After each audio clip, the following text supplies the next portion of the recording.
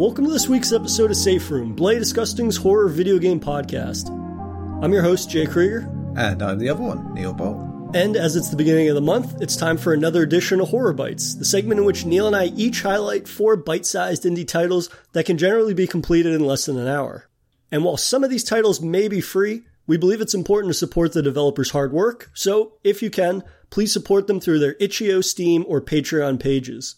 Neil, once again, we're here to chat about a bevy of bite-sized titles, and I think, we humbly pride ourselves on finding a good mix. We kind of find this different spectrums of horror where it's kind of like cheeky horror, and then there's some that, might have a tendency to sometimes over-rely on staples of horror that we've all kind of known to love over a period of time and whatnot, but I find that each month we seem to find something that either taps into our own personal interests, but at the same time, we kind of are willing to take a shot on things that might be outside of our comfort zones. And, I don't think this month is any difference. No, there's some high quality in terms of like technical achievement. There's some just generally interesting ideas, and fully realized stuff, and like great little experiments that, aren't quite finished, but are getting there.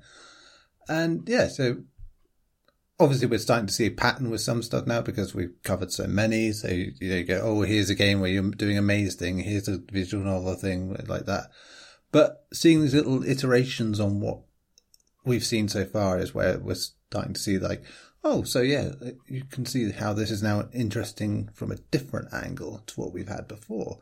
So yeah, and yeah, a bit of humor, a bit of absurdism, all in there this time once again.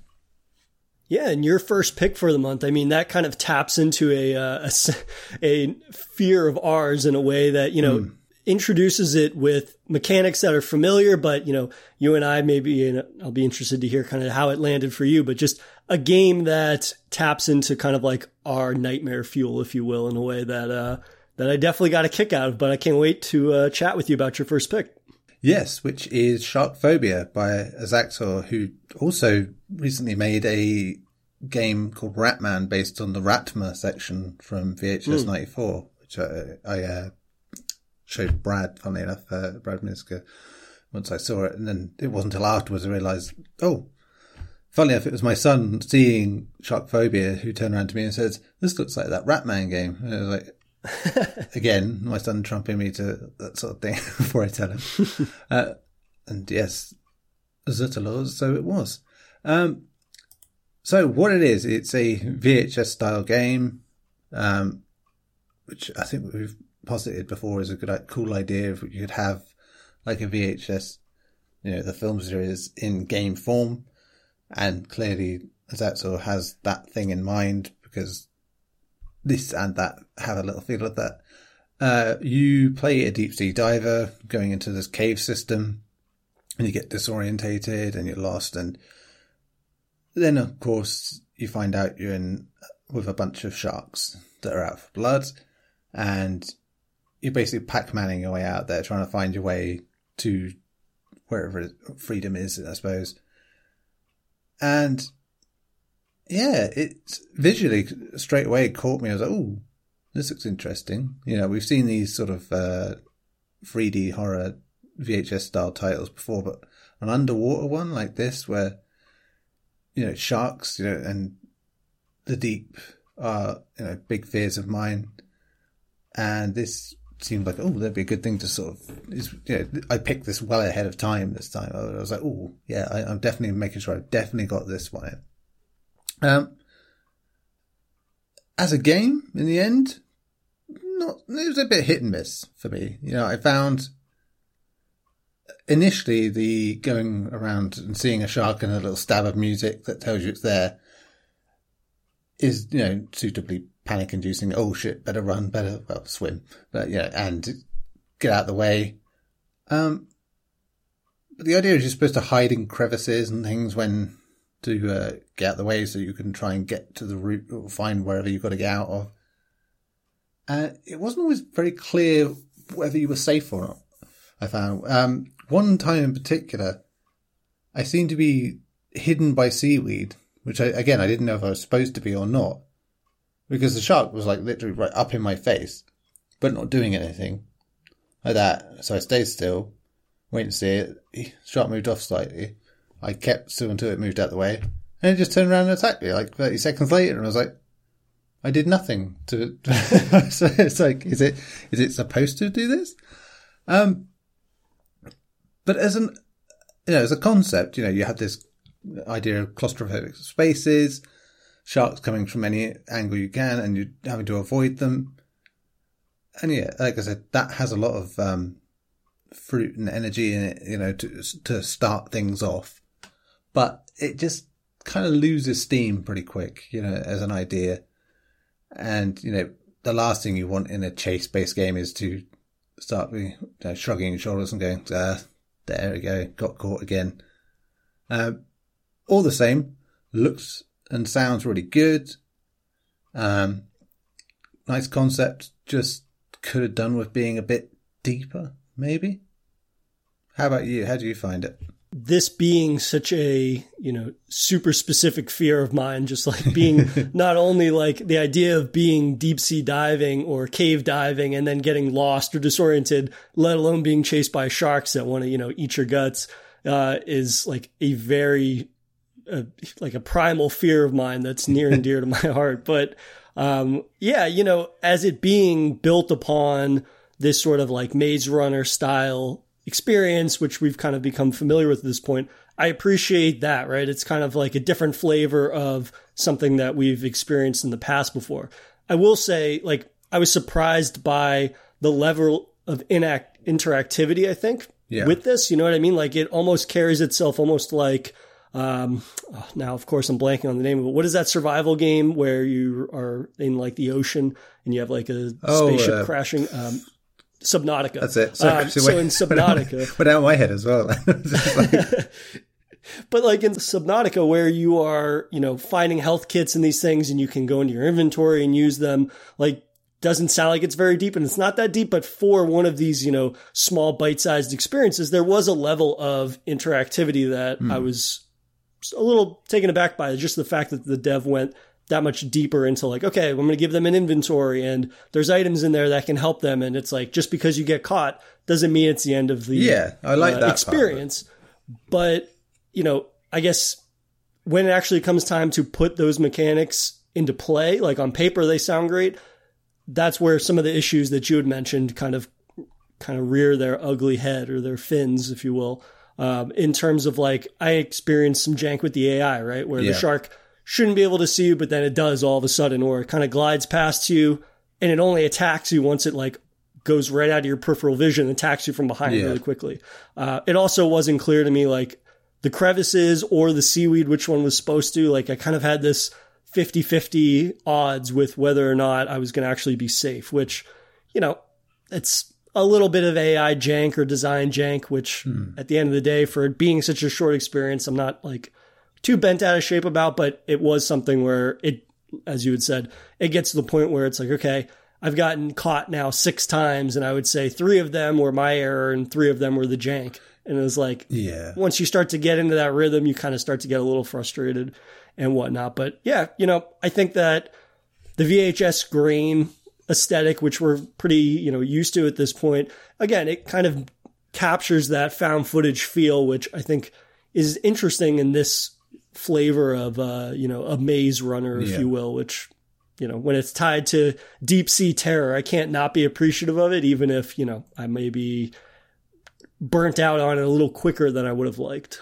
Yeah, I think the big thing for me was just personal expectations, set it as being, well, it's a VHS style horror game. They're usually quite story led and not in for repetition that often. So I was kind of expecting something along that line, and it wasn't really that. So that left me a bit crestfallen on it. But, obviously I had time to think about it after that and just sort of settle in on the idea of what it actually is. And even then, it's like, okay, well, it doesn't quite achieve all it sets out to. But, overall, decent package. Could be better, but kind of ticks most of the boxes it's going for. And this one was available on itch.io, right? Yep, it was.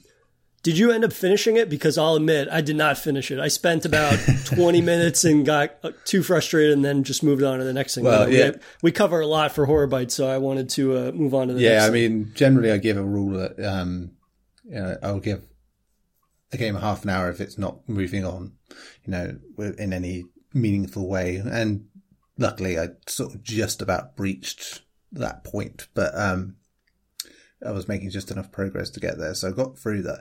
But yes, that was then a big part of why it started getting me down a bit, because, as I said, it became repetition, frustration. It's like, and that just dulls the thrill of the chase. It doesn't make it feel like it should. But yeah, all the same, good enough. Also would recommend checking out the Ratman game as well if you do like VHS 94. It's not exactly the same thing, as that segment in the film, but, it is a sewer and a very Ratman-looking Ratman, so definitely worth a go. I almost picked that for this month. Yeah, too. same. Then I thought, But yeah, it's definitely a good backup option, if you will. So, your first pick for the month. Yeah, so my first pick was FTD, or Fixin' to Die, which is available on itch.io, and it's by developers C-Dads and Powerhoof. It takes about 15, 20 minutes, give or take, to run through it. And I would say it's best described as, Overcooked crossed with MASH, with kind of like a healthy dash of that Adult Swim style humor that we're so fond of, right? So you basically are a battlefield surgeon who's got 2 beds and a stream of patients that are coming in. Each of the patients has a percentage over their head, and, as the closer the percentage gets to 0, which would mean that the patient will die. And it very much captures that kind of like fast-paced nature of something like Overcooked, but instead of, serving dishes, you are saving patients. And it captures that intensity very well, and it has a good amount of, just dark humor in it, which, comes from some of the things that the surgeon is saying when he's operating on people, where, let alone the fact that the game is called, Fixin' to Die. But, when he's in the process of doing his surgeries or, cauterizing wounds and things, he complains at one point, like, oh, there's blood in my mouth, or, oh, it's like soup in here, when he's like digging through these soldiers that, are coming from the battlefield and whatnot. But I was also impressed by the fact that they were able to take that Overcooked kind of gameplay style or methodology and apply it to this in a way where it's not just, okay, there's 2 beds and 4 patients, right? And I have to kind of like decide which patient, or I have to categorize basically which patient's about to die, which needs more attention before getting to the other ones. But there are a couple layers of deeper mechanics, actually, which, not only feed the difficulty of the game the farther into it you get, which I think it's 4 stages total. In each stage, it's still 2 beds, but you have a certain number of patients, and the patient increase every single stage, if you will. Yeah. But the 2 different gameplay mechanics that get introduced the further that you go, one of them is hygiene. So the more that you're operating on your patients, your hygiene level will go down basically, or I suppose actually it'll go up, and you have to reduce it so that way you can operate on people faster, because it'll slow you down. So periodically you have to go from operating or moving a patient to a bed to go wash your hands or something like that, which furthermore, increases the intensity and whatnot of it. And also there are going to be situations where you get a patient that is beyond saving, right? Yeah. At a certain point, like when they're dabbling around 25%, 30% health, essentially you're going to keep failing to, resuscitate them or help them. So there's an option where there's this machine in the corner, which is essentially a grinder, and you basically pick up their body before they're dead and you throw it into the grinder and you get a blood pack, which then you can use the blood pack on another patient, which increases their likelihood of surviving. Yeah. And then of course the rate of success at which you can actually heal them. So this was a game that I thought did a really good job of, for this kind of arcadey sensibilities, like having a good layer of strategy to it that fits the theme and the tone while having, this great amount of dark humor into it. Basically every facet of the game. But how did you get on with Fixin' to Die? Yeah, this was a fun one. My son was very much into this as well, just because of the score attack nature of it. He saw me flubbing and failing at a level and decided he had to try it and do it better. Of course, he did it. But yeah, I like that it's this sort of over the top take on something that's quite serious, but doing it in that absurd way that's crass, but in the most respectful way, I suppose. You put it. I mean, it's at its core, it's dealing with the idea of the repetition of bloodshed and violence and how it affects the mind, when you're becoming dulled to the idea that you could feasibly go, yeah, well, all right, we will sacrifice this guy and put him in a meat grinder so that we can save someone else. And yeah, it's little things like that, juxtaposed with the idea of just, washing your hands to make yourself less, when it's in a place that I don't see anyone mopping the place. And right. But yeah, it's funny little touches like that, whether intentional or not, that just make it the perfect amount of absurd, and the fact that it just sounds gloriously icky. The sound effects are top notch in terms of how squelchy and rippy and fleshy they sound, and it's like, I mean, I didn't have headphones in as well, so it was just very loud noises and all this going on. It's like in the middle of the day, so it was alarming to anyone passing by and hearing. but yeah, I must say, and I think the gameplay loop is actually genuinely a good challenge. As you said, it takes that overcooked idea of just stacking new little bits each time. New little quirks in the system, like you said, adding this hygiene and all that. And the idea, as patients are standing, waiting to be, put on the gurneys, that, the chances of survival are going down all the time. So that you're constantly stacking up problems and having to sort of think on the fly, is like, is this person worth saving here on 47%? Or do I just bin them now to make sure I can save the next one? Which again, just sounds crazy. But it does come to that point where you are just like, well, if I get rid of this one now, I can offset the damage that's been caused by that one being stood there for this long. It's doable. You can fix the required amount of patience each time if you get lucky.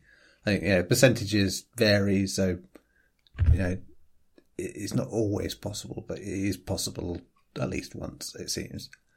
So a nice, unpleasant in many ways, but the right ways, deals with the subject matter in a very tongue-in-cheek fashion. Yeah, good choice, this one.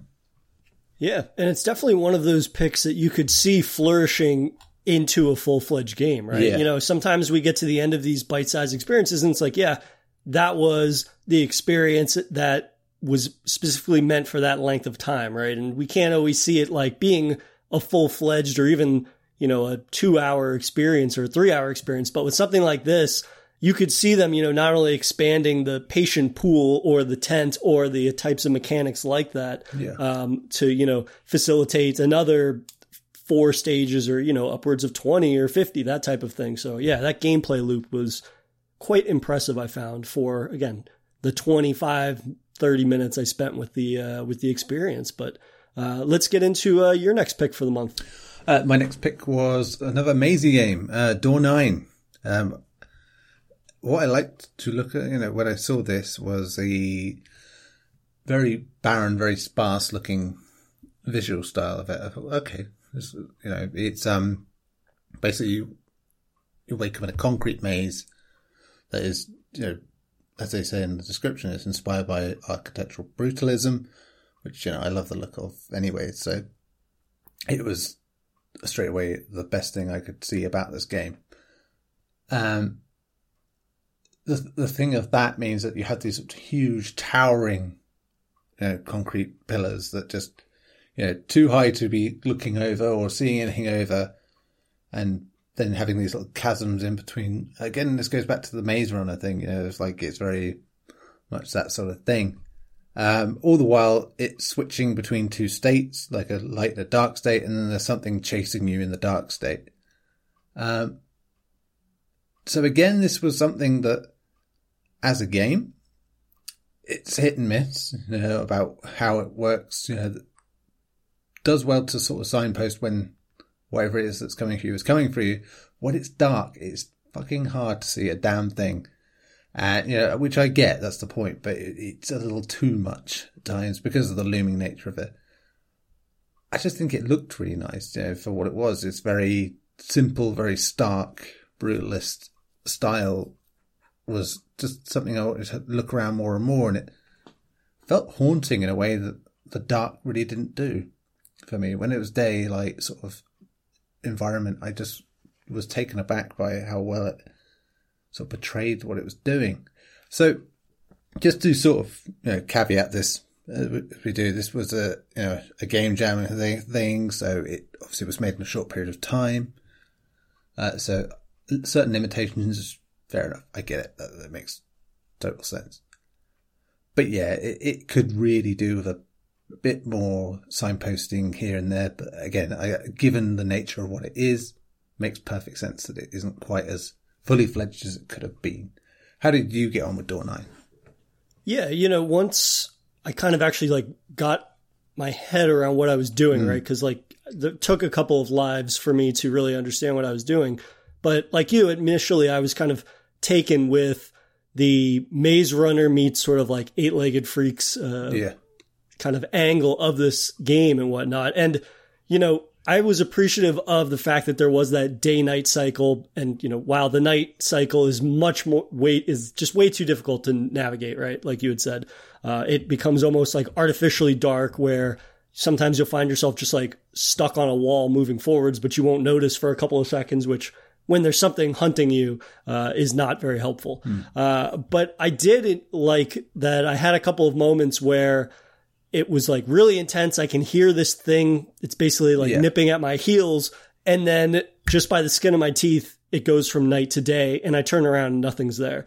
I had a couple of moments like that were genuinely intense, felt like a chase sequence from, a monster movie or something that I really enjoyed. And I think, capturing those little moments of genuine tension or fear, that's quite an accomplishment and something that I wasn't necessarily taken with from a gameplay or puzzle solving mechanics, right? Yeah. That element of it, I was kind of hit or miss for me, but the genuine fear of replicating that sort of chase sequence, I really, really enjoyed. And I think it pulled that off better than some of these other, Maze Runner style games have.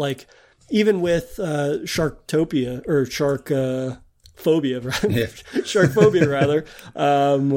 It was the type of thing where, you see the monster and then you get the notification sound kind of thing, and then you turn, run, heal. But with this, it was hearing it first and, trying to place where it's coming from. Is it going to be to the left or to the right? And then before you even see it, you have that kind of your skin starts to crawl or your hair stands up on edge. And I think that that's an important approach to, when you're getting chased by a monster, it's about what you hear rather than just what you see, which is the type of scares that I like. So from that aspect, I thought the Door 9 was probably my preferred to something like Sharkphobia, even if the puzzle mechanics on their own were kind of whatever for me. Yeah, that's it. I mean, the thing you're describing there with the sort of jump between dark and light kind of reminds me of the David Sandberg film Lights Out, with that whole thing. Mm-hmm. It's a cool concept, and when done well, it really works well. And yeah, you do get moments like that where it is just cool. I mean, one of the first times I played it, it was this, when it went dark all of a sudden, you could see something in the distance, the only sort of light looking thing, and realizing that it was not something you wanted to be going towards straight away. It was a very unsettling thing. And the closer it sort of got, as you said, and the light changing, and then it stops again, and the discovery of that is always really cool, when you get that early on, that, okay, so this happens then, that happens. Establishing the rule set in that organic fashion, to me, is always fascinating, but it's, sort of where you go from there to sort of make it take the next step. as a proof of concept sort of idea, which, this is really, I think it pretty well establishes what it wants to do and could be, something greater. Yeah, I would like to see them almost play with that, the brutalist architecture that you were talking about, right? I mean, the first, I would say first ominous bit of exploring Door 9 is that once you're kind of like maneuvering these walls and corridors that all look exactly the same, like the first time you come upon like a skull just in the middle of there and you don't see the rest of the body and you haven't encountered anything that would indicate like, oh, you're actually in danger, which I liked. And it would be interesting to see them play more with, environmental scares, maybe if they had more time or fleshed it out more. Like that's something that I think would be really, creepy without having the big monster moment be the only kind of scare to rely on. But yeah, this definitely left an impression. Yeah. Like I said, for what it is, does the job pretty damn well. So going in a completely different direction in terms of interactivity here is a much more simplified thing from your next pick. Yeah, my next pick was Dagon, which is from the developer Bit Golem, and it's available on Steam, Itch.io, and Good Old Games. It takes about 30 minutes, give or take, to complete. And Dagon is a 3D narrative experience that is based on as many will know, the H.P. Lovecraft short story of the same name, in which you play this morphine-addicted sailor who is recounting his supernatural introduction, if you will, to the maddening Cthulhu mythos. Yeah. It is a game that you can play either in VR or without VR. I played it without VR. And, I bring that up because it has a very VR-centric framework, right? In that you're being transported between a number of environments and you don't move around at all. It's kind of, you can spin around in a circle and view the environment, but there's no moving around or interacting with the environment other than, you can find little clues and whatnot that will give you more insight into H.P. Lovecraft, basically, and his craft and, the era in which his writing was becoming so prolific and kind of just emphasizing for the player why his writing was so different from what was out at that time period and whatnot, and how influential it was and whatnot. But, in how restrictive this experience is, it is a narrative experience. It pays off in the sense that the production value I thought was stellar, right? It's got fantastic visual graphics. It's got really terrific voice work and a script that, I haven't actually read this short story, but I would not be surprised if this was very close to being, beat for beat in terms of just being a recounting of a lot of lines from that short story, and the fact that, it captures, I would think, the ethos of a lot of the H.P. Lovecraft, that it's more about talking about madness and how seeing these things is one thing, but how it basically destroys the human mind, trying to comprehend what they're seeing. It does a really, really great job, I think, of capturing that, genuine terror that is not solely relied on showing you, tentacle monsters and whatnot, which I was appreciative of because, if it was a developer maybe that was looking to go more in the direction of like more of a visceral kind of jump scary thing, like, especially when it has a VR capability or side to it, you could see them wanting to have, tentacles as if they're like flying at the screen and whatnot. But this game opts for capturing the atmosphere and this sort of sense of madness rather than necessarily showing you a lot of, gruesome monsters or gory bits and bobs here and there. I'm curious, how did you get on with Dagon?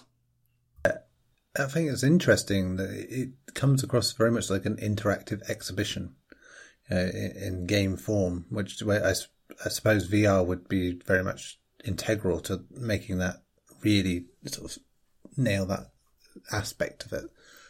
And what you were saying there about what they don't do, what they're restrained with, definitely comes from the fact that they care about the source, and about Lovecraft, probably a little too generous to the man in terms of what the trivia tidbits they do give, where it does seem sometimes like it's a bit apologetic about what he does.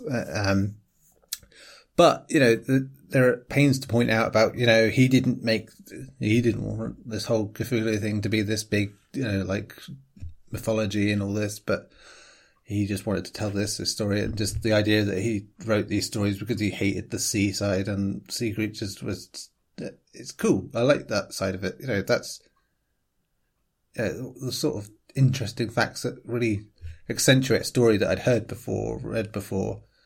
And you were saying about the narration, which is, really good. Pretty much on par with what I'd heard on an audio version before. So, that's high praise in that regard.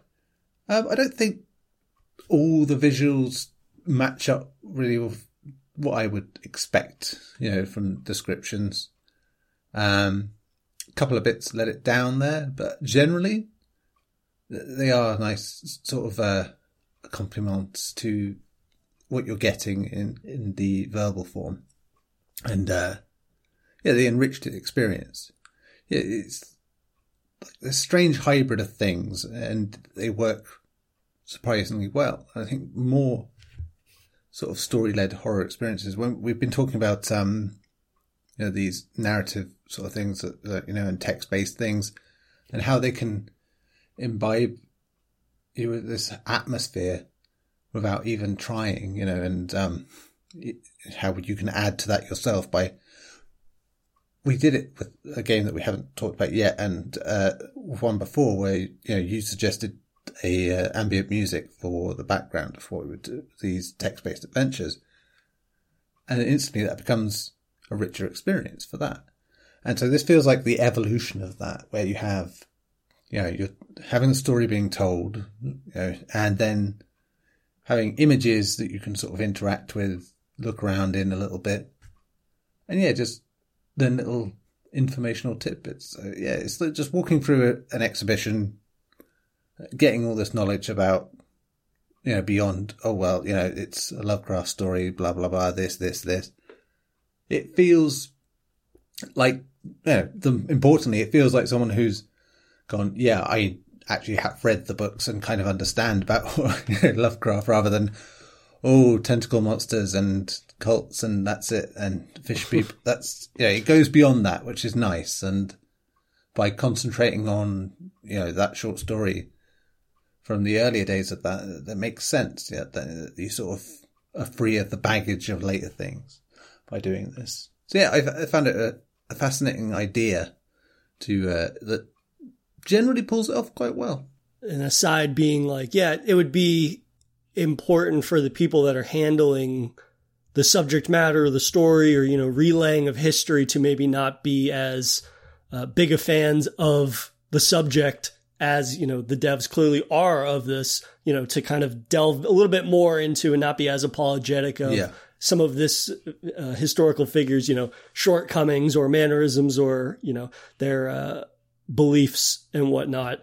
But I was thinking about like an experience like this being applied to other short stories or, works of fiction and these things. And I, this is kind of like my educator's brain, where it was just like, this would be such a great way to introduce or make more accessible, like reading and things like that for students that are not as inclined, to sit down with books and things like that. And it's the type of thing where it's like having to be realistic of the fact that a large portion of kids now, it's like they're using iPads and things like that instead of going to more books and whatnot. Whether or not people agree with that or not, like that's the reality of where we're at as a society in these things. And, maybe having those behind whatever the subject matter is, being a little more neutral and in presenting that material. Like I see this as being the model almost that could be used as like an educational tool, like think about teaching a lesson on Edgar Allan Poe, whether or not you have the VR component or not, but like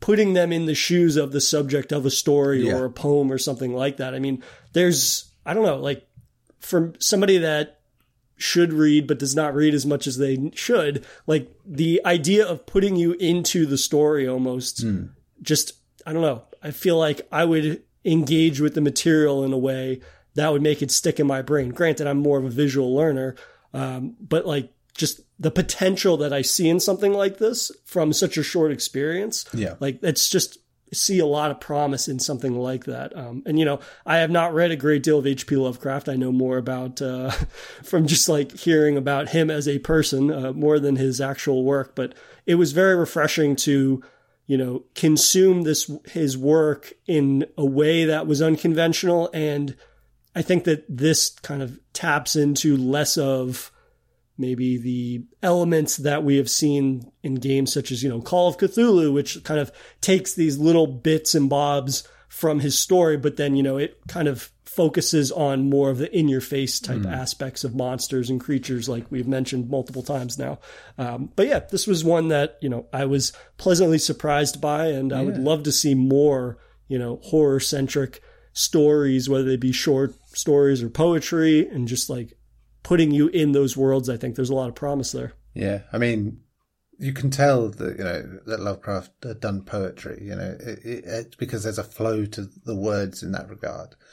It's where you can credit his work the most is that there's this poetic flow to what he's doing, and a conviction in what he's afraid of, and using it and embracing it in such a way that he does, that it does make the experience all the more intoxicating, if you will, when you're having this sort of visual aid and having more information about what's going on.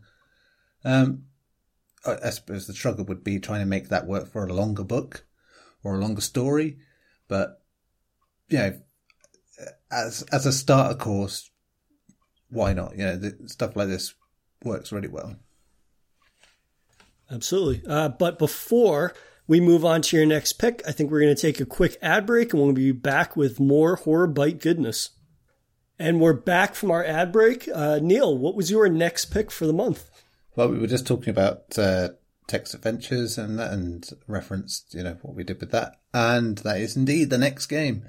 Like we planned it, I swear. Cut the Lights is our next pick by Heartsy. Which is, you know, straight away out the gate, we have to mention that, you know, this is an in-progress thing, so it's not finished. So what we've played here is basically a taster for what is going to come. So just to sort of read the blurb for this one is: the door to the dressing room swings shut, the quiet snick of a lock sliding into place, 5 minutes until the shoot starts, yet you're still rooted in place, watching the script sitting on the counter flutters open. A reminder that for you, the breeze is never just a breeze, just like how you feel an overlapping exhale, another presence that matches you, breath for breath, you're never alone. So going on from that, you are basically in the shoes of an actor who is constantly haunted by ghosts. And the smart thing that this does at the beginning is it asks you to enter your own details, your own social media handle, if you will, so that and you know, straight away you think, oh, okay, so how's that going to be implemented? And they give you a pretty good show of that straight away by having these sort of news reports about how you've been cast in the latest of this beloved young adult franchise. And I think you're supposed to be a child at this point. And so, yeah, you know, it shows like, you know, these social media things tagging you in, saying you've been cast as this, and people saying, yeah, this is great. And other people doing what they do on the internet and shouting at people that don't need to be shouted at about decisions made in Hollywood. But then you get this whole backstory of, you know, like why you had this weird communication with the dead, and it's really descriptive in it, in a way that, you know, we've had text adventures here before, and it's worked out pretty well, and they've had their own atmosphere. This definitely has something about it that feels very unique. I think the thing that struck me most was the way it handles choices. You know, whereas we've seen before, in a general text adventure, you'll get choices at the bottom of a page or whatever. Say, do you want to do A or B? Blah, blah. This just neatly just lets you change sentences as you read them. Certain sentences will go up. It's like because you feel like this, and if you click on it, you can change it to or like this. and it just naturally flows in a way that, the story continues in its own way. And I found that a really smart way of doing things. Like, straight away it was like, oh, that's a good hook to sort of have this where you are not sort of, oh, right, you've got to change the page now because you made a choice sort of thing. It's more, you're just carrying on without ever feeling like, did I change anything? Didn't I change anything? Does it matter? Or am I just embracing the character I am supposed to be? Obviously there's a lot we don't know yet because it's just in progress, but it's already an enticing little mystery, I found. And it feels grown up, in a way that it sounds condescending, I know, but it's just, it does. It doesn't feel like your traditional horror experience. It's not out for monsters and blood and gore and scares like that. It's very much more a melancholy ghost story, which I love those kind of stories. I think of the book The Waiting Room by T.M. Wright, and think about the film Cure. Not Cure, am I thinking? No, not Cure. By the same director. I forgot the name of the film, but I'll remember it another time. People know what I mean by that, I'm sure. Yes. But yeah, there's just something very somber and mood enriching about it that, it really sets the table for what it's, serving up. And I'm surprised by how much I was into it, considering it was I was sort of a bit taken aback when it ended, even knowing that it was only going to be a small segment. I was like, oh, I could do with more here. So, this is one I'm going to be keeping an eye on, I think, definitely to see how this goes. So yeah, definitely like this one. How about you?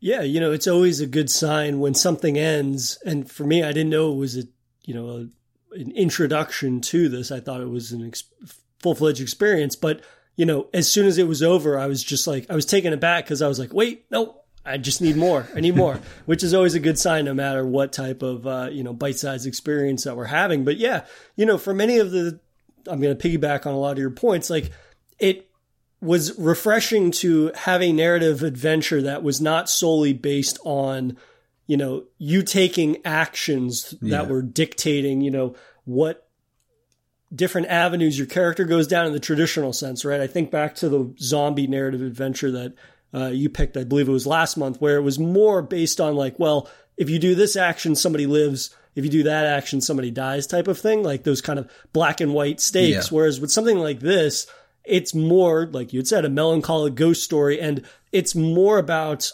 how your character is perceived and how they're going to be represented and how you're sort of crafting your own identity rather than a narrative almost, which I like. I like the idea that like and it's probably why, like you said, like it feels like a more mature approach to storytelling because the author has a story that they want to tell, and it's less about how the player is going to like dictate what occurs next. It's more about like the individual in this scenario, which I liked. And, some of the decision-making stuff, again, it seems slight, but at the end of the day, it's more about establishing like who your character is in this space rather than like I'm thinking about the example of you're talking to one of your friends, or I think he's your agent, and then you're like, oh, well, he's commenting on like going to pick up women at a bar or something. And it's like, do you roll your eyes at him? Do you flick him off? Like these little things that are not going to have a massive, drastic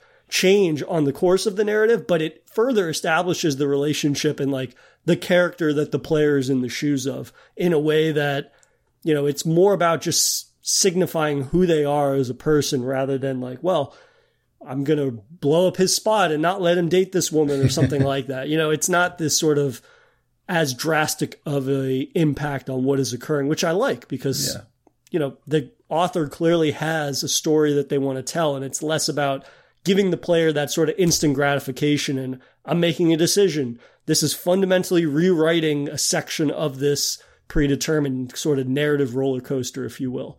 The other aspect that I really liked is that it jumps between, a more traditional, narrative writing style. And then it has those little moments where like it basically is replicating a Twitter feed at one point where you're seeing like people's reaction to something that you just read about on the previous slide or section. And I think that that's a facet of modernized interactive storytelling that was really interesting. And we haven't really seen that yet in the sort of narrative text-based adventures that we've done. And that's a facet of storytelling that I find really interesting, you know, you can simulate a larger world and a world that's or a world that's reacting to this narrative in a way that feels just like another facet of storytelling. And, you know, it kind of further is giving you context for how others are perceiving these things that the player themselves can't, because, you know, you're being placed in these different characters and their shoes and whatnot right out the gate. And it's like, you don't really have context unless the author tells you. So to have that instance where it's like, well, this is how people are reacting to that, I thought was an interesting way to, you know, provide exposition without, you know, having to read a paragraph that says people didn't like that when that character did this or that. Yeah. And I thought that it was just an interesting kind of building upon a mechanic or a storytelling technique that is fairly common with these types of experiences. Yeah. Yeah. And I suppose just sort of before we finish off on this one, I think the look of the story where it goes to this place of, you know, an actor's methodology, you know, like we hear that all the time about method actors and all this and what do they put into their performance like that. And, right. You know, I like the idea that in this case, you know, this guy is, or girl, depending on how you play it, is basically tortured by literal ghosts and their appearance around them. And that kind of funnels into how they perform and what they can handle because, yeah, it all works out that way. So, yeah, I love that about it. I would also like to just point out the music you recommended for sort of playing this along with, which again goes such a long way to helping sort of get you in the headspace for these things, which was on the Cryo Chambers channel. It was Dark Ambient Melodies, compiled by In Quantum. That was it. That was the. I'm sure Jay will put a link in the show notes just to add that note, and then we'll have that. And yeah, while we're on this moment, I would like to sort of mention the book I mentioned earlier, The Waiting Room by T.M. Wright.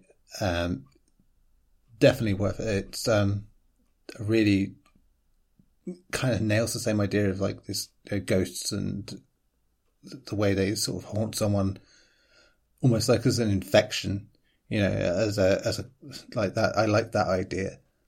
So yeah, that if you can find a copy of that book, and I think it has a second book, A Manhattan Ghost Story was the other part of that story. Yeah, they are interesting books to pick up. And I always try and recommend them whenever I get the chance. So this was a perfect chance. I'm adding it to my my reading backlog, which is almost as long as my movie and game backlog. But I have to, you know, the ambient music stuff when I'm playing these games, it's not that, you know, I hope that the developers don't mind that we give those recommendations. I always just have ambient music on. I think I've mentioned it or went on a tirade last week. But it's like if I'm going to sit there and read something, like I have to have something playing in the background like that because otherwise my tinnitus drives me insane. So it's more of a byproduct for me, not losing my mind while I'm playing this. But I'm glad that it pairs well with the experience. Yeah, definitely did. Okay, so we are on to the next thing, aren't we? Which is your pick. Yeah, my pick is Go Fly a Kite, which is available on Itch.io, and I apologize in advance. I'm going to probably butcher the developer name, but it is by Digital to Chotkis. And I will, of course, have a link for that in the show notes. So I apologize. This will take you about 10 minutes to complete. And this was one of those games that, you know, as most of them are picked, it was kind of like just on site. I saw the little JPEG that was on Itch.io and I was like, oh, that looks kind of strange. Is this going to just be about me flying a kite in a weird fucked up horror world? And it ended up being one of the highlights of the month, I think, and probably one of my favorite picks so far for Horror Bytes. And so Go Fly a Kite has the player being, you know, dropped into this surreal claymation world that just so happens to be on the cusp of an impending apocalypse. And to make matters worse, the player has woken up with a fatal growth on their head. And so why not go fly a kite? Basically, it is a series of increasingly bizarre, bordering on absurdist conversations with people who are preparing in increasingly bizarre ways for the end of the world.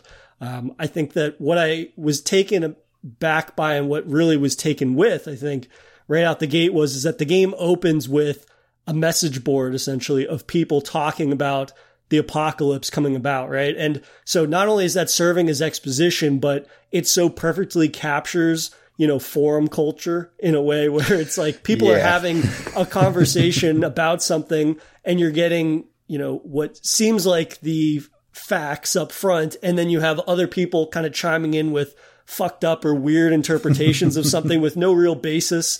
And then at the same time, you have like mods interjecting with, if you're not going to keep this on topic of apocalypse without speculating, then I'm going to close the forum.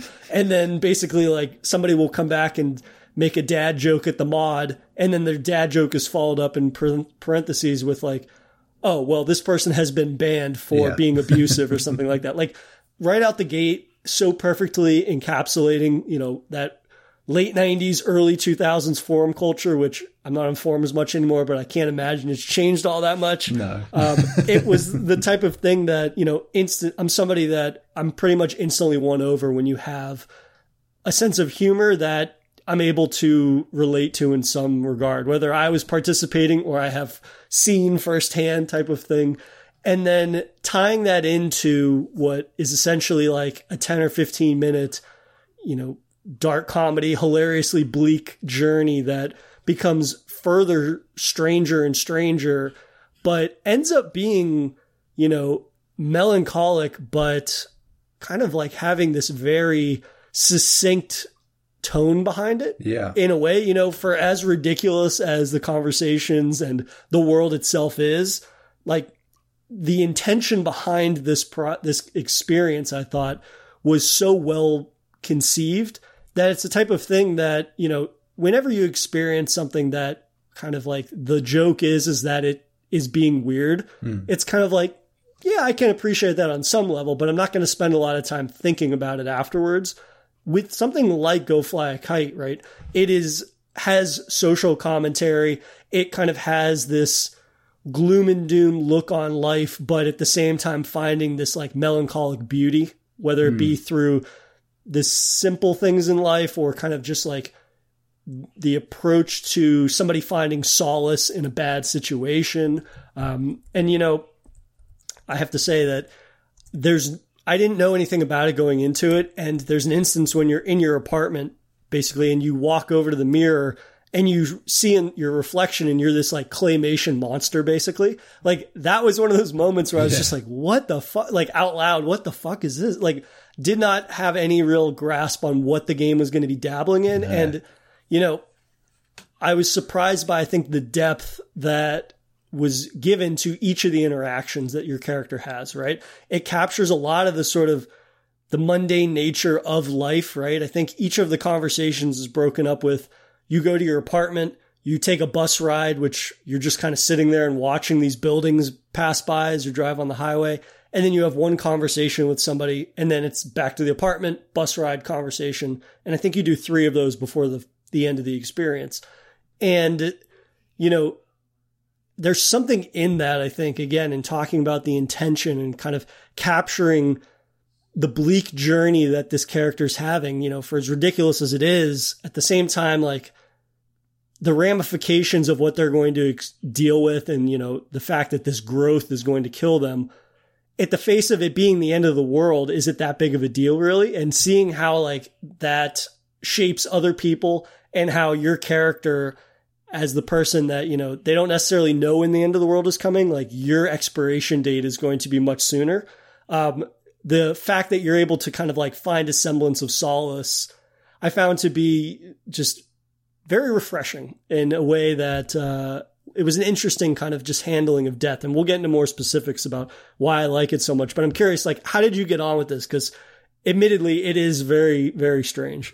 Yeah, so obviously I liked it. As a result, it fits very much that 2 a.m. weird experimental television stuff aesthetic that I am mad for, as you know.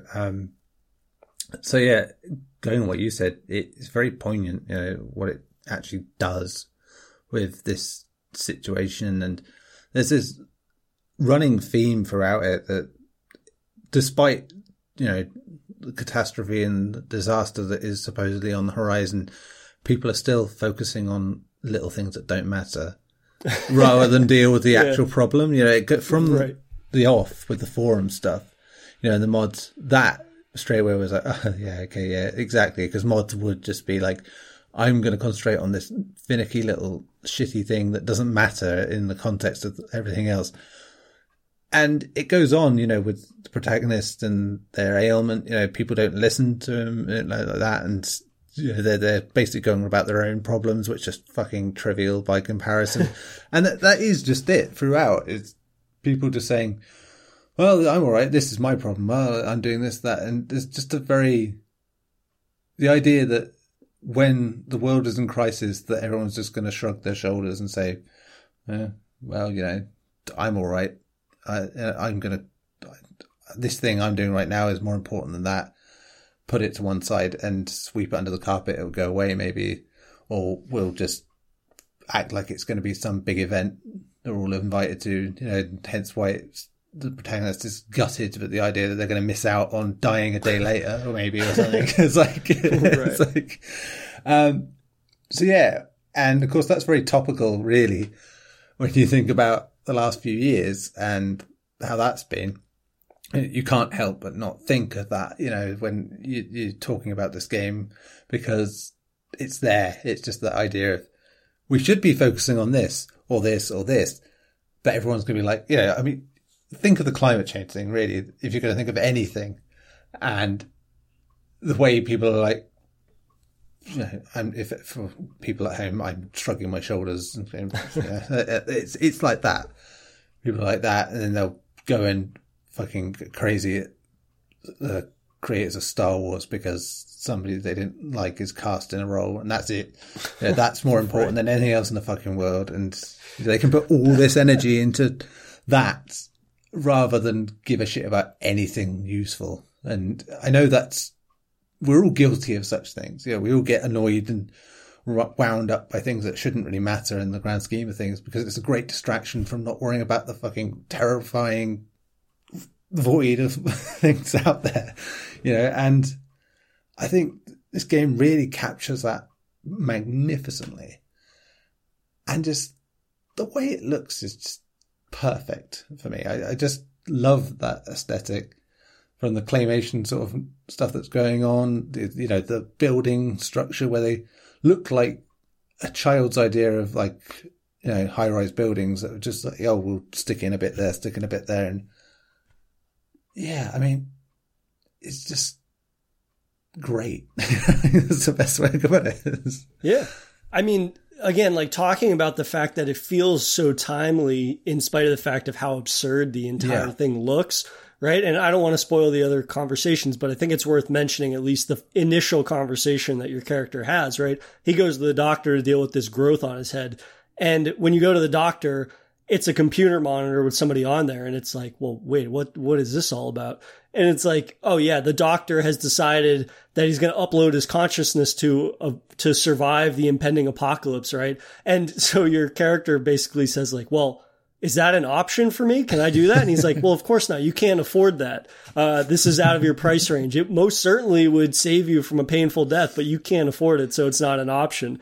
And then of course that's followed up with the fact that the doctor says, well, because of the impending apocalypse and the fact that you're going to die, we have expedited the payment process for our services for you, so now you can pay us before we're all dead. Like, oh yeah, well, 5% discount. I like that. Yeah, with the 5% discount. But the fact that like a game again that looks like this and that is so strange is able to have this, you know, this very timely sort of take on capitalism and whatnot, and just kind of like actually having something to say and being a satire that has a lot of real world, you know, power behind it, I think, or just relevance.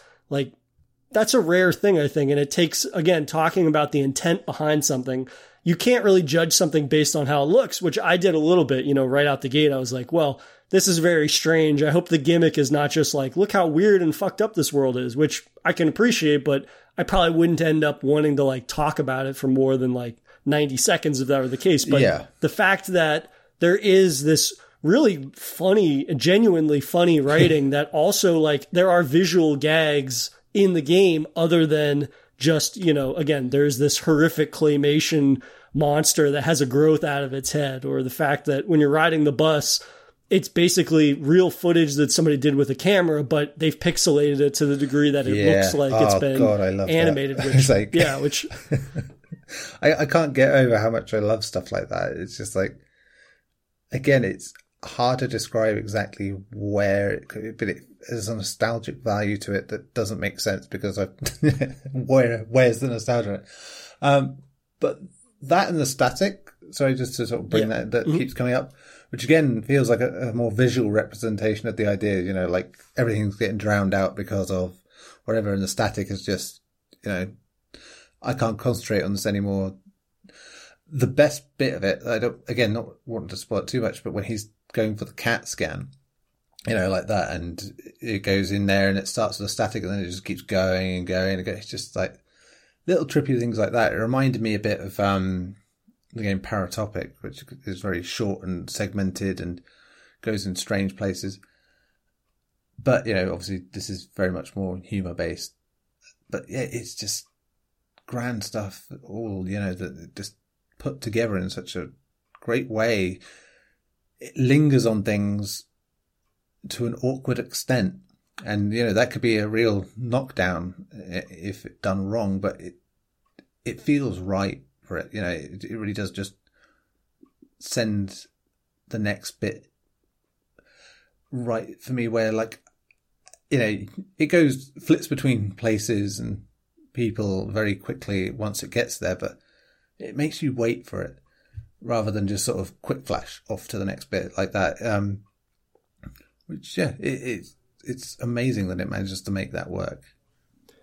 Yeah, I think forcing the player to be in moments an awkward length of time, like almost outstaying its welcome to a certain degree. Yeah. I think that, again, like talking about the fact that it really is putting the player in the shoes of somebody that, you know, is faced with the impending end of the world. And then they're given this basically a death sentence, right? With their diagnosis and whatnot.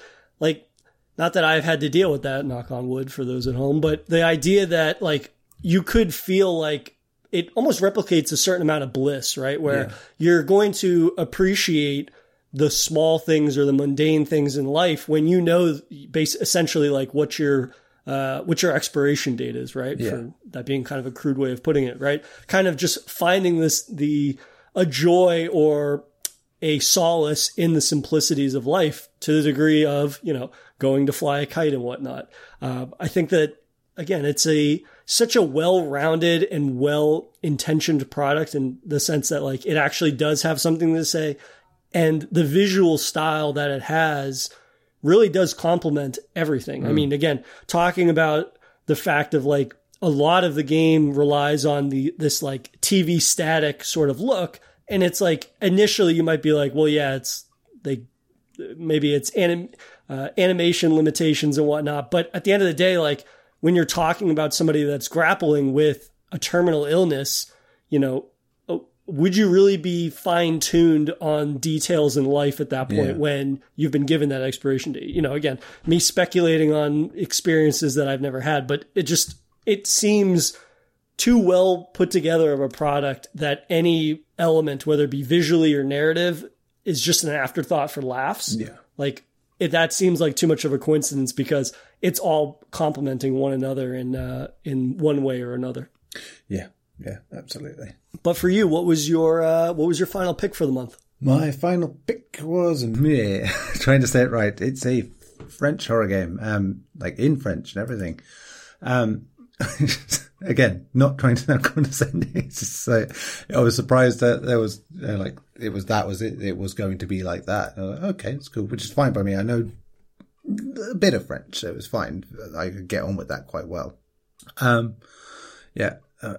I went to the wrong page straight away and got a look for the description. Remember that I had to translate that. So, so yeah, it's basically an academic project made in 4 months. So it's a short first-person horror set in 1890. A young woman named Alicia wakes up in a dismal building. As she delves into this twisting maze, increasingly terrifying events unfold. She has to confront her fear of aging in order to survive by exploring this environment. Means molt, by the way, so like shedding of skin, sloughing of skin. So yes, the environment basically is a grotesque reflection of the course of her life.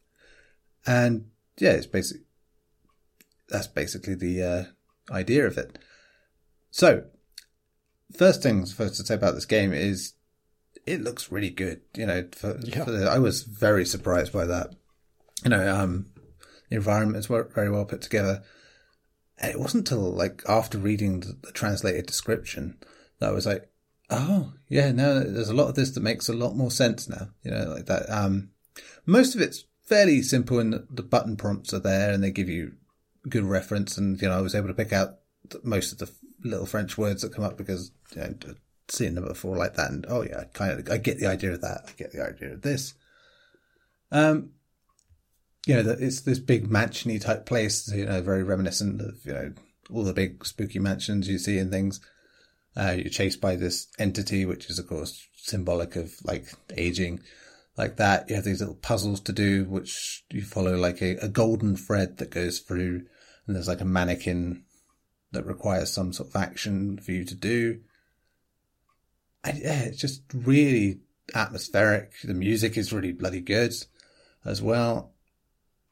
And yeah, it's short, sweet, but does the job nicely. I don't think it goes out of the way, story-wise, to do too much, in terms of like verbally or anything. It is very much based on like what you see, rather than what you hear. And, going back to it after the sort of reading the translation, as I said, I had more appreciation for how the place changes, representing different age things and like that. That was quite smart. I like that about it. And, for a small team project like that, grand. I'd like, again, we've had a couple of these like this where it's been like an academic project, and I'd love to see it sort of pushed into this full of that thing. But really, yeah, it's just so polished, for a lot of the ways. I think it was a bit of a pain getting it to initially start, just because it was the download experience was a bit odd. But once I did, grand, absolutely great. 10 minutes or so, I think it was in it all. Yeah. And yeah, I really enjoyed this one. How about you? Yeah, it is fully realized, I think, in its aesthetic and the sort of atmosphere and sort of just the period that it's evoking, right? I think that it's a really, really fascinating mix of sort of like this Victorian era dark fantasy with what feels like heavy strokes of like French extremity almost, in terms of like the brutality that you see at the hand of whatever this supernatural foe is that follows you around and whatnot. And you see sort of what they have done to people that they've come across periodically versus what could happen to you eventually if they catch you and whatnot. I did not translate it, so that's you definitely had more context than I did. But I will say that it didn't interfere with at least the environmental storytelling, if you will. Yeah. Like not having all of the little bits of flavor text or lore maybe that go with interacting with specific environments, which for the most part is just picking up keys and whatnot. Yeah. I think that even if you don't translate any of the text or anything like that, like the game still does such a good job of just evoking a elegantly hostile world. Yeah. And a fantastical one at that, right? I mean, the first thing that you come across that is actually like genuinely terrifying is there's this bit of thread that leads on the floor. And when you follow that, it comes to what is a corpse that's done up in a mannequin, right? And you can see little sort of scars or little wounds on it. But at the end of the day, it is done up in this, what I would assume is like French Victorian era dress and whatnot. It's striking a pose, which is very like Maniac-esque, I thought. Yeah, a little bit that, and a little bit reminded me, very vaguely of Incident in a Ghostland, I think it was. Yes, yeah. Yeah, that whole dull sort of aesthetic to things. Yeah, and that's a great point of reference, that in that does not overly rely on gore or brutality. No. There's definitely an instance of that later on, right? When you come to the foe's workshop, if you will, you get to see sort of what they have done to the bodies of other women that they've come across. I think, though, that like early on, it being super disturbing and unnerving in just like being shown a corpse, but then having the contrast of it being a dead body, but then done up in this sort of like elegant fashion almost, makes for a really more uncomfortable than if it was just environment after environment kind of strewn with dismembered bodies and whatnot. I think also I liked that there is this sort of almost a nod to what I hope they explore more if they were to expand this into something like a darker version of Alice in Wonderland. Like at one point you come across a teapot, and when you interact with the teapot, like it sprouts spider legs and it runs away or it scurries away. And that was a little moment that caught me off guard, but also spoke to the idea that like everything in this world potentially has the capability to be this kind of like dark fantasy creature or something like that. And how you don't really know what to expect from the world in that way. I also thought it was interesting, but it's not necessarily like used all that much, is this breathing mechanic, where when you look at something that disturbs your character, all of a sudden, like they become short of breath. The screen sort of begins to rock back and forth. It's akin to like the fear mechanic from any of the frictional stuff. Yeah, frictional game. I almost called them Insomniac. Yeah, the frictional games, where you basically just have to like simulate taking deep breaths with the controller, which I really liked, and I saw that could be a potential for a mechanic that could have some legs to it, but maybe this brief slice is not the best representation of that. But I think it's an interesting layer of a gameplay mechanic, and to have a little more interactivity in something that I would say very heavily resembles like Layers of Fear, right? Yeah. It kind of has that Layers of Fear mechanic, environmental traversal mechanic, where you go into a room, you interact with something in the room, you turn around, you open the door, and it's a new kind of environment and whatnot. How you can't trust the ever-shifting geography of things, which I don't have a problem with. I think that it's fine. You know, it's obviously a cover for a lack of, you know, a bigger technical experience or maybe technical limitations in terms of design. But I think for this type of like ghost story, it's perfectly fine. I will say the only element that I kind of had issue with was like a little AI jank. I had to restart twice just because the creature that you have to avoid in a brief stealth section got caught on environment 2 or 3 times when I played. Again, it, like you said, it's a 10-minute experience, and overall, I mean, it's gorgeous to look at. So I wasn't going to like turn my nose up at having to re-explore this world. And granted, it's 10 minutes. It's like not that big of an ask for me to redo it. That's it. So a bit more context on this, because I just remembered I hadn't said who made it. So basically it's made by the Department of Computer Science and Mathematics at UQAC, which is Quebec, so it's French-Canadian rather than just French.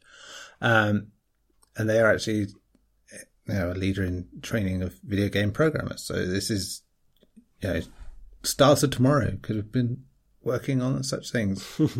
Which is, I like the idea of that. It's, they can make these, they made a bunch of games as well. So it's not like, this is the only thing. I like that.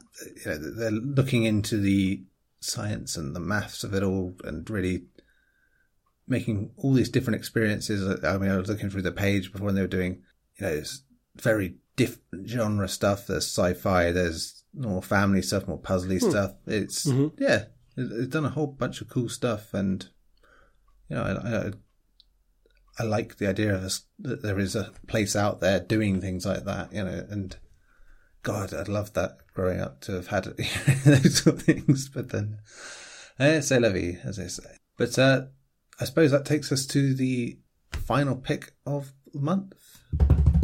Yeah, my final pick of the month is The Night of the Scissors, which is available on itch.io and Steam, and it is $2.99 to purchase. And I will note that if you buy it on itch.io, it does include a free Steam copy. Yeah.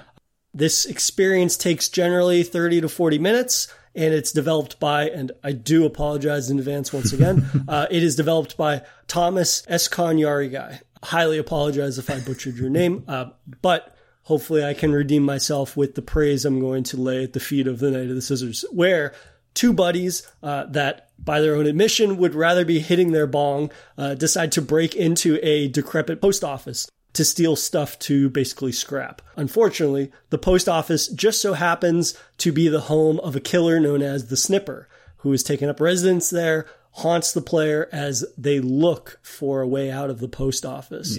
Yeah. This game has a very, that sort of typical VHS aesthetic with PSX graphics, which is not a slight, right? It's sort of this aesthetic that we have come to be very, very familiar with a lot of these bite-sized experiences. But what I think separates the Knight of the Scissors from some of those other experiences and, further justifies it having a price point instead of it being just a free experience is that it is an experience that so fundamentally understands the structure of classical survival horror games. A lot of these types of experiences we see where they're echoing survival horror as of late and things of that nature, they can be enjoyable, but at sometimes from a design standpoint, maybe it's more about the way they look rather than the way that they play. Mm-hmm. And with Knight of the Scissors, it not only looks the part, but it plays the part, I found. It does a really, really great job, I think, of taking what on the surface would seem like this rather mundane environment, and yet it adds the lore and terror that goes into the antagonist of the game and whatnot, and really makes it feel as if this is a wholly unique killer, and that killer's personality comes through, and not only their weapon of choice being scissors, but just in the sort of little newspaper clippings that you find throughout the post office that kind of detail their grisly crimes and how, it feels very sort of puppet combo-esque in that nature, right? In terms of it establishing a killer, having the killer's identity be tied to a specific weapon, but also, capturing the bygone age of a lot of those, PlayStation era survival horror games. But from just every conceivable angle, it seems it's able to modernize it while not removing itself too much from that aesthetic and that gameplay. Like, for the way that it looks, it utilizes dynamic camera angles in a way that I think is more refined than you would find in something like, a Silent Hill or a Resident Evil, whatnot. So it has that going for it.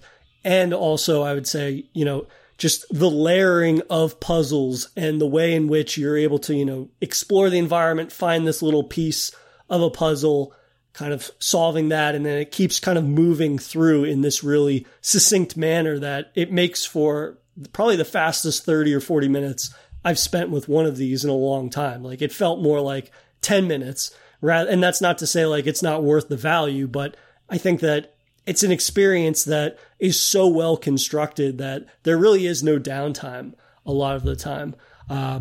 Before I delve too much more into it, I want to hear how you got on with the Knight of the Scissors, because I have a lot to say and I won't shut up if I don't bring you in. That's fine.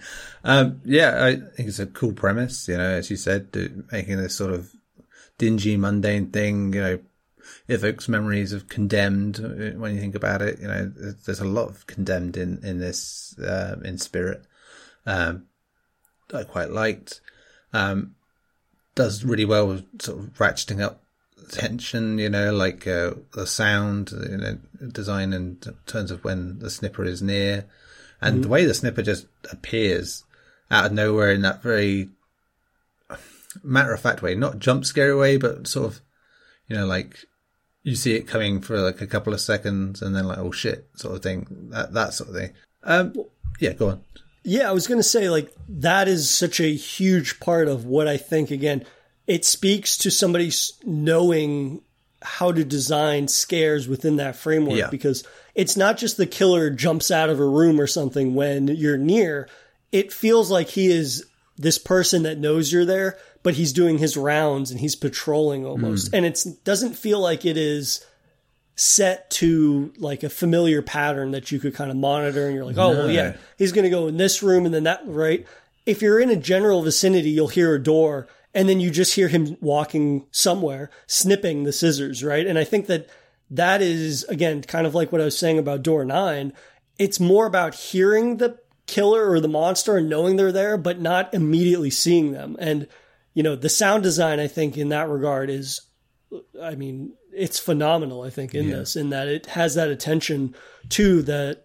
Not only is it like using him opening and closing doors to kind of allow the player to begin to be like, okay, well, maybe he's down that way, but it's never too revealing. If anything, it's most revealing when the sound of the snippers, him snipping the scissors, gets closer and closer, right? And I think that it's important that it's almost as if he's baiting the player. It's not only doing that when he sees the player, which is important, because then otherwise it doesn't feel it feels like it is just more of, like you had said, it's more planned almost, or it's just like, well, he sees you and you hear him, so now you have to run. Whereas it's more of just a general warning, and then it's up to the player to like regulate themselves a little bit more. Okay, I'm going to go hide. Like that's one of the things in this where there's no combat, and I think it's better off for it. So the player has to, hide in lockers or something, which is not like a new mechanic for these types of games, but I think that it feeds into the idea that like the player is being hunted and you're defenseless, but you feel well equipped enough in the sense of like you can rely on the sound design to know to interact defensively almost. Like that is your best defense, is to be aware of your surroundings at all times. Yeah. Yeah, it does get that right, I'd say. I think early on my criticism of it would be that it feels like it's missing something, where you don't quite feel like you have all the tools necessary to do the job you are doing. And that comes from not quite understanding what the snipper will do and how a snipper works. Because you expect it to do certain things. You're saying, well, why can't I do this or this to counter that? And you, as you discover in time, it's like, well, listening is key to this. So when I initially played this, I said, my son was with me and it was daytime. So two things were really not helping the experience. A kid sitting there chatting away about it, which, I'm half deaf as it is, so that makes it difficult to sort of up screen. And, sunlight sort of making the dark bit from outside, making the dark bits really too dark. So I had to like get halfway through it and say, no, I have to come back to this later because there's no way that I'm getting the proper experience. And then solo later in a dark room, much more in line with what was going on. So I took a lot more away from it with that. It really does require your attention to get the most out of it, to be immersed in it. Does feel like one of those games that has the big disclaimer at the front saying, wear fucking headphones and go in a dark room to make the most of this sort of thing. Because, it really does help that game massively. I will say, when you have that moment where the snipper does get you and, you can't take more than a snip or two for him to kill you, right? Yeah. It's kind of like, again, you need to pay attention to your surroundings. You need to pay specific attention to like the sound design and whatnot. Otherwise, it's basically an instant death. You get this great moment that, often we kind of will criticize some games that do this, where you get this like blaring sound effect where it runs right at you. But what takes that a step further is that the camera perspective then shifts to a first-person perspective that's looking down, and you can, your screen goes red, but you can still see him, and he's kind of jabbing you in the guts with these scissors. Hopefully they're not safety scissors, but it's the type of thing that, it picks when it's going to rely on something that could be perceived as a jump scare almost, or this kind of like the blaring sound effect and whatnot. But what I was really, taken aback by, and it seems like it's almost, I don't know, I guess I'm putting a lot of emphasis on it because it alleviates some of my frustration with these types of games, which, we mentioned with Shark Phobia, the idea that if you start to get caught in this loop of a part that's really difficult and you keep getting caught and keep dying, you have to go back to the beginning or you have to go back a ways, and then you kind of have to retrace your steps to that moment.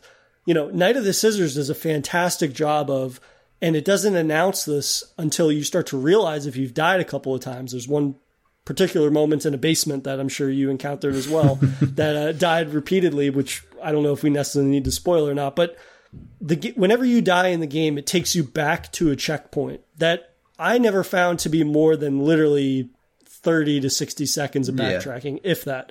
But what's most important is that if you have died and you have done certain things, like you've picked up an item, you've interacted with something, at one point you have to like flick a power switch. If you die after you do those actions, the game registers them as still having occurred, but you still have to restart from a checkpoint, which when you get stuck on a part and you die 4 or 5 times, like those it seemingly is inconsequential, but like it becomes a pain in the ass to have to make sure you hit each of those things leading up to the point that you died.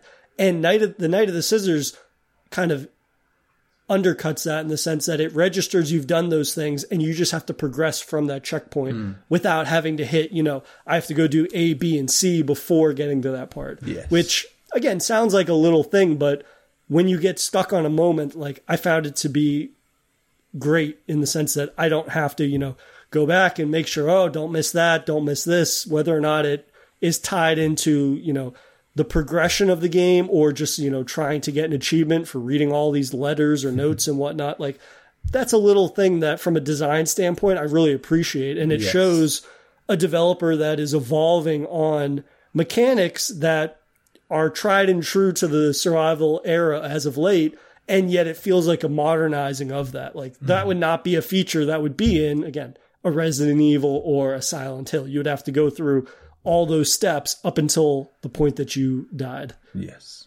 Yeah, I think we've been saying this pretty much since Amnesia Rebirth, that finding ways to keep the player on a roll, whilst making sure death is a thing and still important,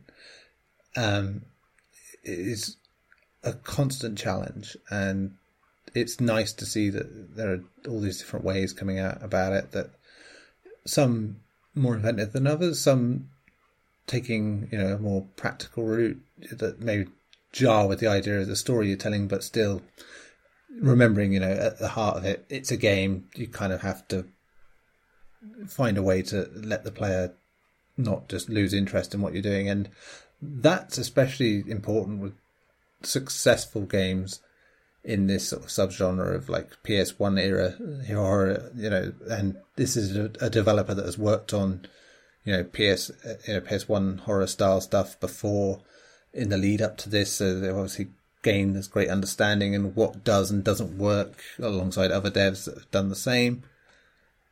And that's it's on show, that they've learned lessons over the years and got this good little formula going for it that it doesn't take away from the tension and the terror, just because everything's so fleeting when it does happen that you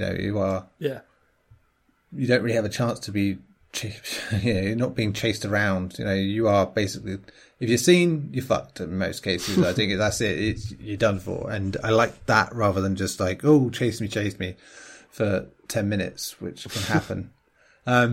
It's funny enough, in a week we're talking about, you said about Puppet Combo, on, obviously it was this last week or so that on Torture Star that Jordan King, who we covered his game Bloodwash before, released a game called The Booty Cheat Freak, which, has a lot of similar ideas, but in terms of like the structure, but comes at it from a very different place, and also has, the old, there's a killer in this place trying to get you, and also you must find the way out whilst avoiding them. In there, it's done. It was a very weird juxtaposition going to this after that, because in that it's like, you can get away, you can do that, but it's not just about keeping your distance. It's more about you have to keep applying aerosol, air freshener to make sure they can't, the cheek freak can't smell you, your ass, to put it to. I'm just like, wow.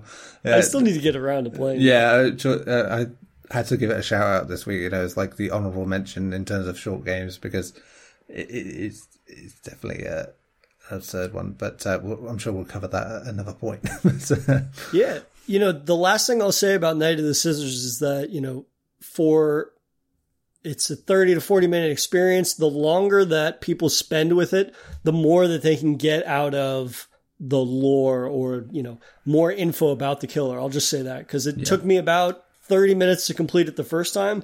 I went back and played it a second time and explored even more. Mm-hmm. And I was able to, uncover a little bit more of that lore and whatnot. So, and there's multiple achievements, and I hesitate to say there's more than one ending, but I will say the longer you spend exploring and searching for everything, especially, some of the news clippings and things of that nature, you'll get a little bit more out of it from a storytelling side of things. But yeah, that was definitely one of the highlights of the month for me. And furthermore, I think that serves as, granted, it's one of the horror bites that we've picked that, you have to pay for, but I think it further reinforces the fact that, even if these experiences are free and, start every episode like this, but it's worth repeating, like whether or not it's a free experience or not, like there are options for supporting these developers, whether it be through their itch.io, their Steam, or their Patreon pages. And yeah, I think that's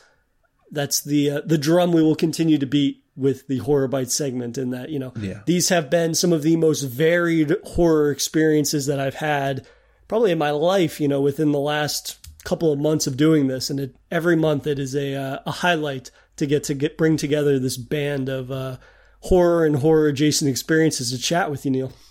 Yeah. And, considering the glut of things we're going to have to be talking about soon in terms of announcement season, it's right. Nice to take that quiet step back into a more exciting underseen world of things, and before we undoubtedly next week also talk about everything. Right. Well, as always, it is a pleasure chatting horror with you for Safe Room. Yes, and we shall reunite next week to talk about all the new stuff. Thank you for listening to another episode of Safe Room. If you enjoy the show, please rate us on iTunes and follow us on Twitter @SafeRoomPod for show updates. Thanks again for listening, and we'll see you guys next Monday.